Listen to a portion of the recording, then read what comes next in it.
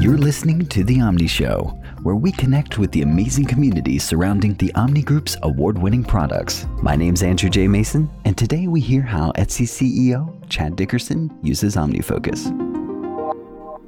Welcome everybody to this episode of The Omni Show. My name's Andrew J. Mason, and today we have Chad Dickerson. Chad runs his own executive coaching practice, Strong Back Open Heart, where he works with CEOs, other C-level execs, and teams to help them grow themselves and their businesses. He's done coaching work with 30 companies to date and is generally working with about 15 clients at any given time.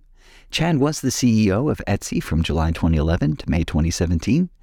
He helped lead the company in its mission and growing it into a global community of creative entrepreneurs and their customers. Chad, we are so honored to have you with us today. Thanks for joining us. I'm excited to be here. It's so funny. I talked to Randy, who we had a couple of episodes ago. Hey, do you have anybody you recommend that loves OmniFocus or Omni Group products? And he's like, yeah, I do. Actually, the CEO of Etsy was using OmniFocus. I was like, I would be interested to talk to him. Yeah, this is one of my favorite topics. I spent a lot of time talking to Randy about it over the years. You know, it's funny. I'm reading on the blog more about yourself, just trying to get a feeling for your bio as I'm preparing for this interview. And I do want you to share more about your role as CEO. That's fantastic. But I love that the whole CEO executive coaching was just a small slice of the things that you shared about yourself.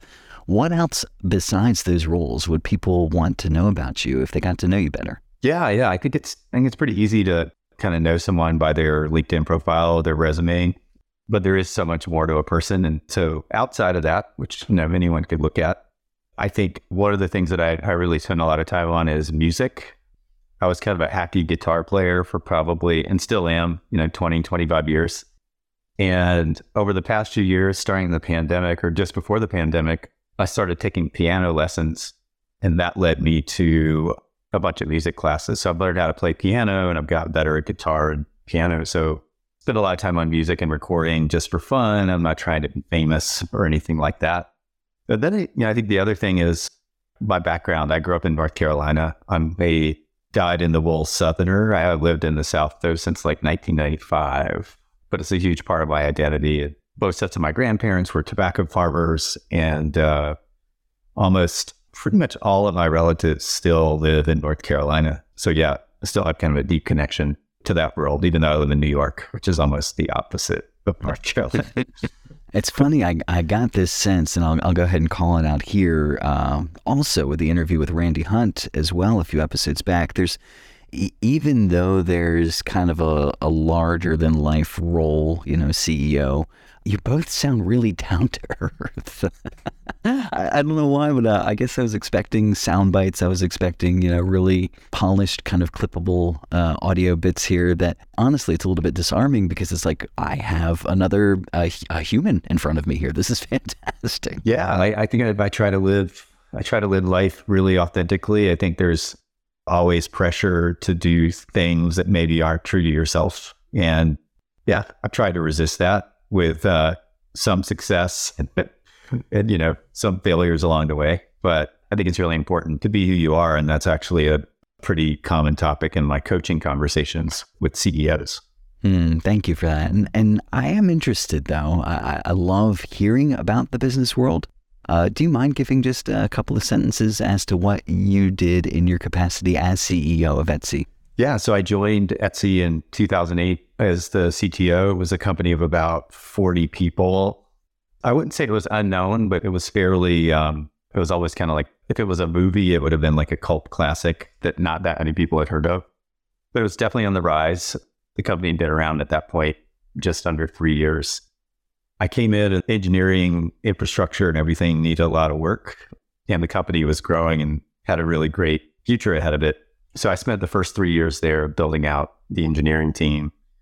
And in summer 2011, I was actually promoted to CEO and the founder stepped aside. So then I ran the company for 6 years and we took the company public. And, at that point it was, a NASDAQ listed public company and 1,000 employees. And I think we were doing somewhere around 400 million in revenue. That was the run rate. So, it was a real company. And in the end, and I've been very honest publicly about this, I was replaced. I wasn't necessarily the right person to grow a public company. And so one of the things I learned from that experience, which was a difficult experience, is knowing when to step aside, I think is really important. So that is something that comes up a lot in my coaching conversations, because no matter what you're doing in life professionally, it always ends. Like if you're a sports star, it ends. If you're a CEO, it ends. And so I think managing those kinds of transitions becomes the most important thing. That's so cool. And I love that you're having this conversation with the awareness that that slice of a person's identity is just one piece of a much larger pie. Absolutely. Let's go ahead and shift over to the Omni Group. Do you have any recollection as to when you first used OmniFocus or talked to anybody at the Omni Group? I do. Like, fortunately, or maybe unfortunately, kind of a digital pack rat. So like I'm the kind of person who keeps lots and lots of old emails. And so I was curious, like, how did I come across OmniFocus and Omni Group? Because it's had such an important impact on my life. So I went back. I started blogging in 2001. So that was like 22 years ago. And my current blog goes back to 2005. So basically I read the book Getting Things Done in 2006. So, almost 17 years now. And I'd been reading Merlin Mann's 43 Folders blog and tracking Merlin really closely. I think Merlin, even today, is a really cool guy in a lot of ways, also a musician. And so Merlin talked a lot about GTD, and I just started at Yahoo at that time. And, I think integrating kind of like a new environment, it was the largest company I'd ever worked at. And I was working in a job that was very cross-functional. Like I was working with teams all over the world. So I think I needed some way of organizing my life even more than usual. So actually, I'd forgotten this until I kind of looked back into my archives. I ran a speaker series at Yahoo, and I was so excited about like GTD, and Merlin actually invited Merlin as a speaker in 2006. So like right when I was getting into GTD, I invited Merlin, and I looked back at the Omni Group's history, and I didn't realize this until recently. Merlin was one of the designers who was brought in to help design OmniFocus. So yeah, I feel like I tapped into like the main sort of motherlode of GTD and OmniFocus because I just happened to be crossing paths with Merlin back in that time. And so I had already read the book, and what I was really looking for was the GTD book has such a strong philosophy. I was looking for some kind of software that sort of was very opinionated and baked that philosophy into it. And I started using OmniFocus the year it came out. I think it might have come out in January of 2006. I think I started using it in June, and I've used it ever since. It's been a part of my life through jobs and getting married and having a child and like all those sorts of things.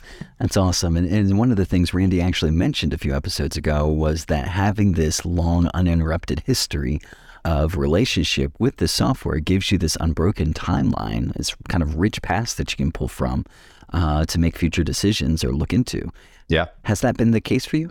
In fact, one of the things that I keep I think it's a custom perspective. I've been with the software so long, I almost forget like what's a built-in perspective and what's customers. But I think this is the custom one, and I have a completed perspective. And so occasionally I will shift into that perspective and look at projects that I got done and like all the tasks that were done. And it's helpful. It's really helpful at the end of a year when you want to go back and kind of see how you spent your time in the year. It's funny, I get the prompt. I can't remember what the prompt is, but it asks if you want to archive some of your stuff going back, and I always say no. So my OmniFocus database goes way, way back. I was looking at it recently, and it was like a walk down memory lane. That's got to be a huge database. Oh my gosh. Yeah, it's significant. So talk to me about width of usage. Some people go really deep on one project or one slice of their professional life. For some folks, it's all over the place, personal and professional life. Where does it show up for you in your usage of OmniFocus? Yeah, for me, it's a record of everything. I mean, I'm self-employed, so I don't have to worry about sharing confidential information or anything like that. So I have kind of full control over my life. I'm also on 3 nonprofit boards that are really active. So there's a lot of work there. So you mentioned in the intro, I coach usually inside about 15 companies. I'm dealing with usually about 15 CEOs. So it's 15 CEOs for my work, executive directors at 3 nonprofits, the music stuff that I work on, like guitar and piano. So I use it for all of those things. A very common thing that happens is I'll do multiple coaching calls in a day and I'll promise to send something to a client. For example, there's a very famous essay by Peter Drucker called Managing Oneself that I often recommend. And right when I hang up the Zoom call, I go to OmniFocus and send this email to this person, because it's very easy, even for something that simple, to your phone rings, the doorbell rings. And so I really look at OmniFocus as it's gone. Yeah. So OmniFocus is the brain. It's like the reliable brain. I've used it to manage the building of my coaching website. Way back when I got married in 2007, I used it to help plan my wedding. And one tiny use case that's super important to me is, we all sign up for trials for software or a streaming service, and it's 1 week free or 30 days free. I have a workflow where as soon as I click that, I put in OmniFocus the day before the trial runs out. I recently signed up for Showtime, and it is cancel Showtime if not using by today. And that feels like a gift to myself every time I land on the day. And I feel like that little investment, it's super helpful, right? I use it for everything. I have it installed on all my computers, all my mobile devices, and I use it as much as my email client. So cool. And I'm sure you've gotten some variation of this question before in executive coaching, but what do you say to the person who maybe they have a realization that they should be doing something in the area of project or task management, but they've just kind of reached that space where I'm keeping more things in my head than I can handle, and it's starting to leak out the other side of my head, and I need something more that's not working for me now. And so it can be as specific as OmniFocus or more broad, task or productivity in general. But what's a great first tip that you would give somebody? The low-hanging fruit, just what's something that you're if you haven't done anything yet, go ahead and do this. Yeah. And by the way, this comes up in my executive coaching conversations, because think of the word executive, it's all about executing, and executing depends on ordering tasks and thinking about what's most important, what's not. The first thing I recommend to people is to read the David Allen book. I think it feels odd sometimes when I suggest that someone read the book because they feel like they're overwhelmed with tasks. And then I tell them, well, now you need to read a book. But when I do that, and I do that pretty frequently, I send them the diagram out of the book that shows kind of the inbox and all the it's probably got a name, but I think you know the diagram I'm talking about. And if anyone's listening wants to know about it, look for the kind of inbox or something like that. So I tell them to read that. That's my first bit of advice. I also say that it's easy to think about these things as a solution, but I think of them more like a practice, and just practices like meditation or exercise. They're things that you do on a regular basis, and sometimes there are periods where you don't do them and maybe you kind of fall off the wagon and then you go back.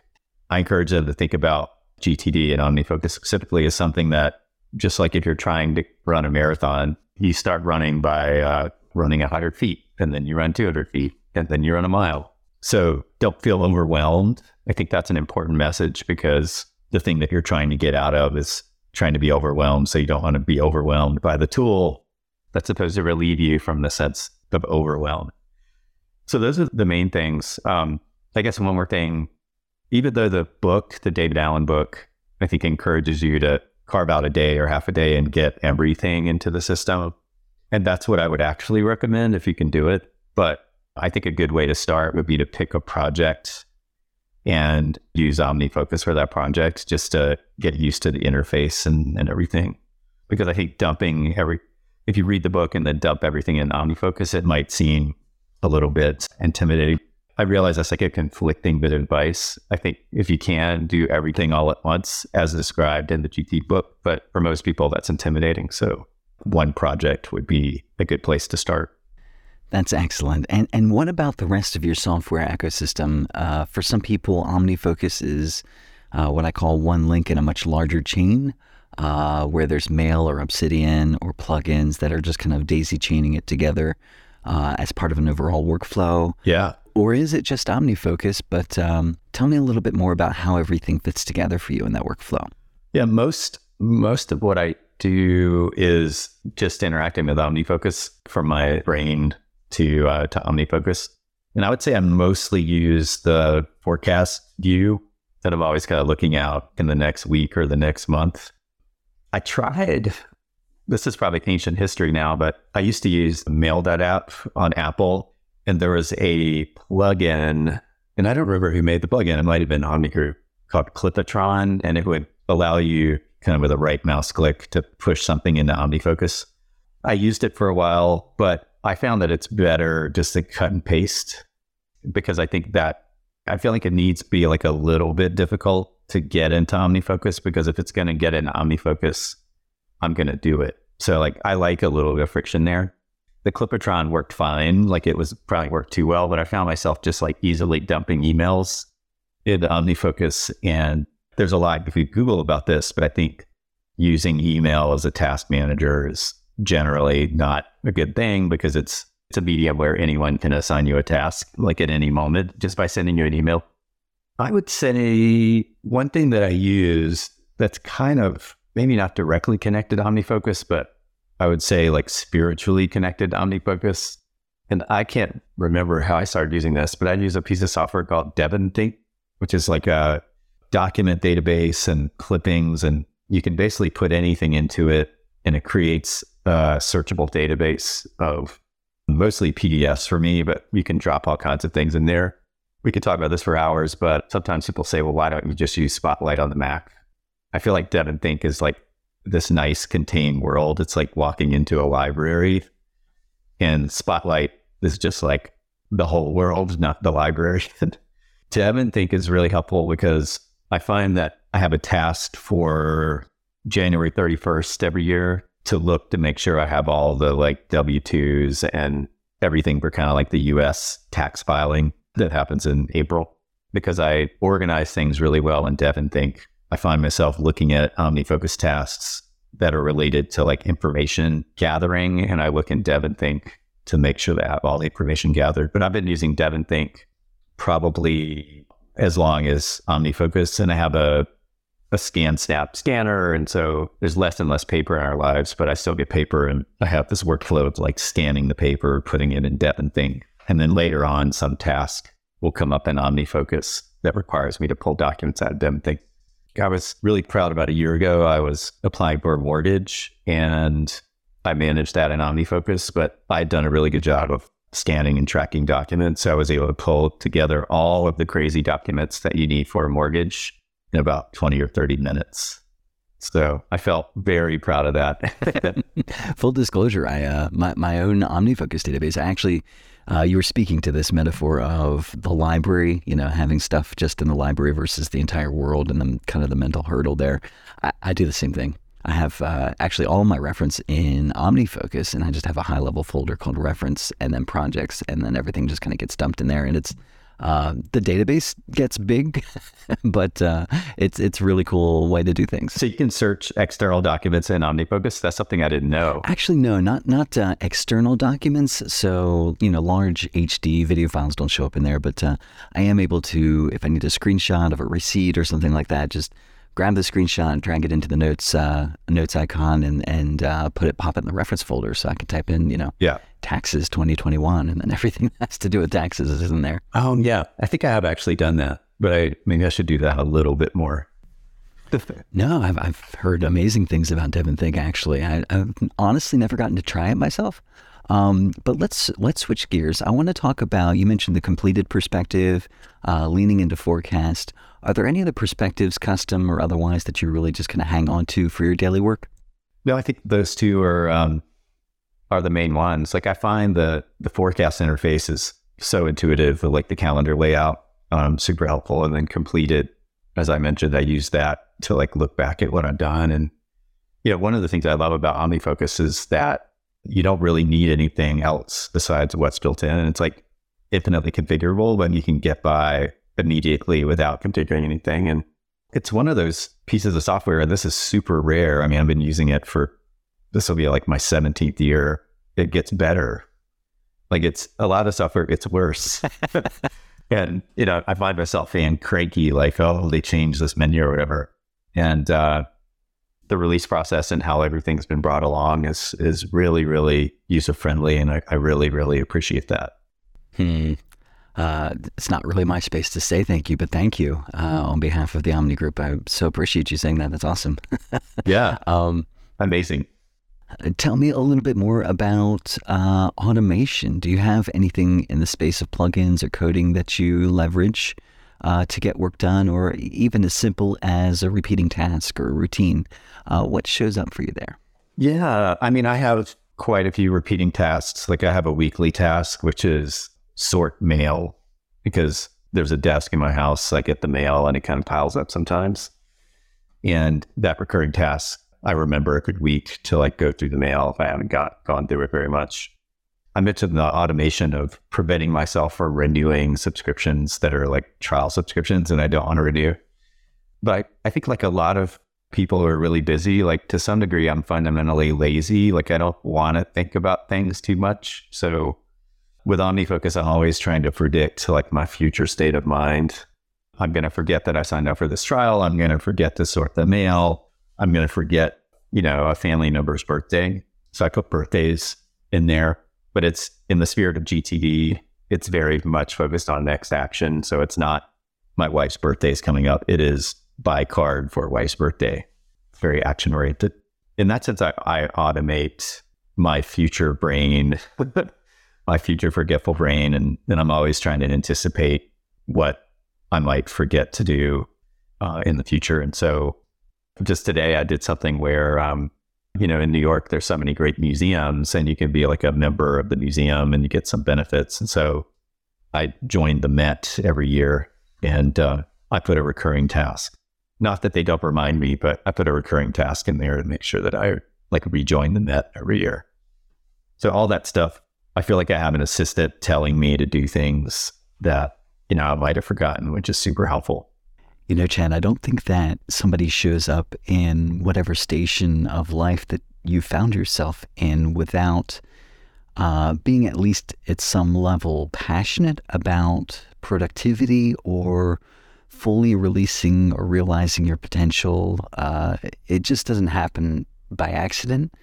And back to my earlier comment about having a real person here, just not sound bites. Do you mind speaking a little bit to that? Just a few words about either being passionate about productivity or being present, just whatever you've got on your mind there. It's very counterintuitive. So if anyone's listening and thinking about going down the GT path or OmniFocus path, one of the reasons I'm really passionate about it is being somewhat mechanistic about keeping track of everything and like executing everything actually gives me a lot more free time. Because I'm not kind of sitting around thinking like, what am I supposed to be doing? What do I have to do today? And so it gives me a lot of free time. And I think it sounds probably to some people like drudgery, but it actually organizing and staying organized is what gives me the free time to do what I was doing earlier this morning. Like I have a recording set up in my basement and I have a friend and we do this for fun. We try to write songs and like record songs. And if anyone's ever tried to do any kind of production, I mean, you do audio production, to get like a good 30 seconds of something can take hours of days or weeks. And that works really fun to me and really important. But if I wasn't like taking care of my business, generally being productive and paying my taxes and staying in communication as needed with the boards and everyone and that kind of thing, I wouldn't have time to sit in my basement for 4 hours and listen to that same 30 seconds and like do a new take and that sort of thing. So I think one reason I'm passionate about productivity is so that I can have those free moments, free hours that are required to do more creative work. So I think about, it's been a while since I read David Allen's book, the Getting Things Done book, but he talks about this idea of like mind like water.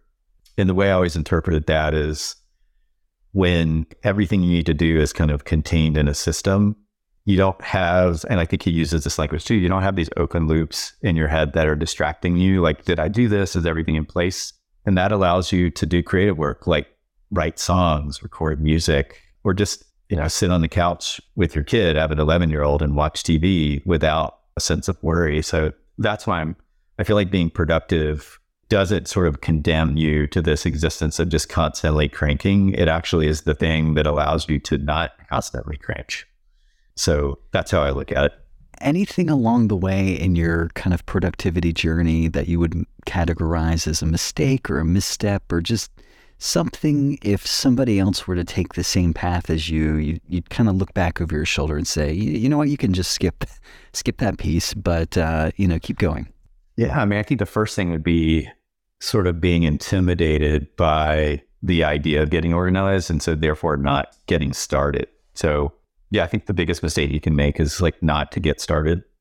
I honestly don't even know how people who don't have a system get along in their lives. Like there's no way I could do it.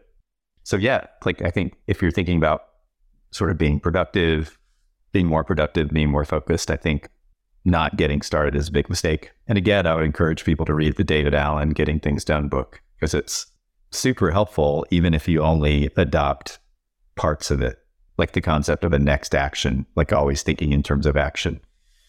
The other maybe related to not getting started as a pitfall, I think, is trying to get started too fast. And so your workspace is like full of papers and everything is a mess. And you tell yourself, I'm going to get started. I'm going to be productive by, the end of the week. And it's already Wednesday. And if I don't, I'm a terrible person. And I'm, condemned my whole life to always be kind of a mess. So I think giving yourself some time to kind of get ramped up. And again, I mean, I'm repeating myself about the David Allen book, but I think when you read Getting Things Done, there's kind of like an initial process you can go through, which is super helpful, kind of sorting through your inbox and organizing things. And then something that I haven't honestly been that disciplined about, but I think I do it often enough, is kind of like the idea of a weekly review, kind of a meeting with yourself. And so again, like just getting started, I think is really important, because if you get the system down, there are all kinds of places where you can catch yourself. If you're getting wobbly, you can kind of right the ship. But again, it's a very good life. Like I feel like the best times in my life were when I was getting a lot done. Everything I had was organized, and yeah, mind like water. You can sort of focus on living your life and being present with people and doing creative work when all of that stuff is taken care of. Chad, this has been a phenomenal conversation. Thank you so much for your time. If folks are interested in staying in your orbit and connecting with you and finding out more about what you're up to, how can they do that? Sure. I mentioned earlier, I have a blog that's been running since 2005. And so if you go to blog.chaddickerson.com, there's an About Me page. There's an email on that page, which is hello@chaddickerson.com. And that email comes straight to me. So that's a good way to reach out. And then my various social media links are on there as well. But I enjoy getting emails from people I don't know who are doing interesting work. And I'm always excited to see one of those emails pop in my inbox. That's perfect. Chad, thank you so much for joining us today. Thanks, Andrew. I really enjoyed it. Hey, and thank all of you for listening today, too. You can drop us a line on Twitter @The Omni Show. You can also find out everything that's happening with the Omni Group at omnigroup.com/blog.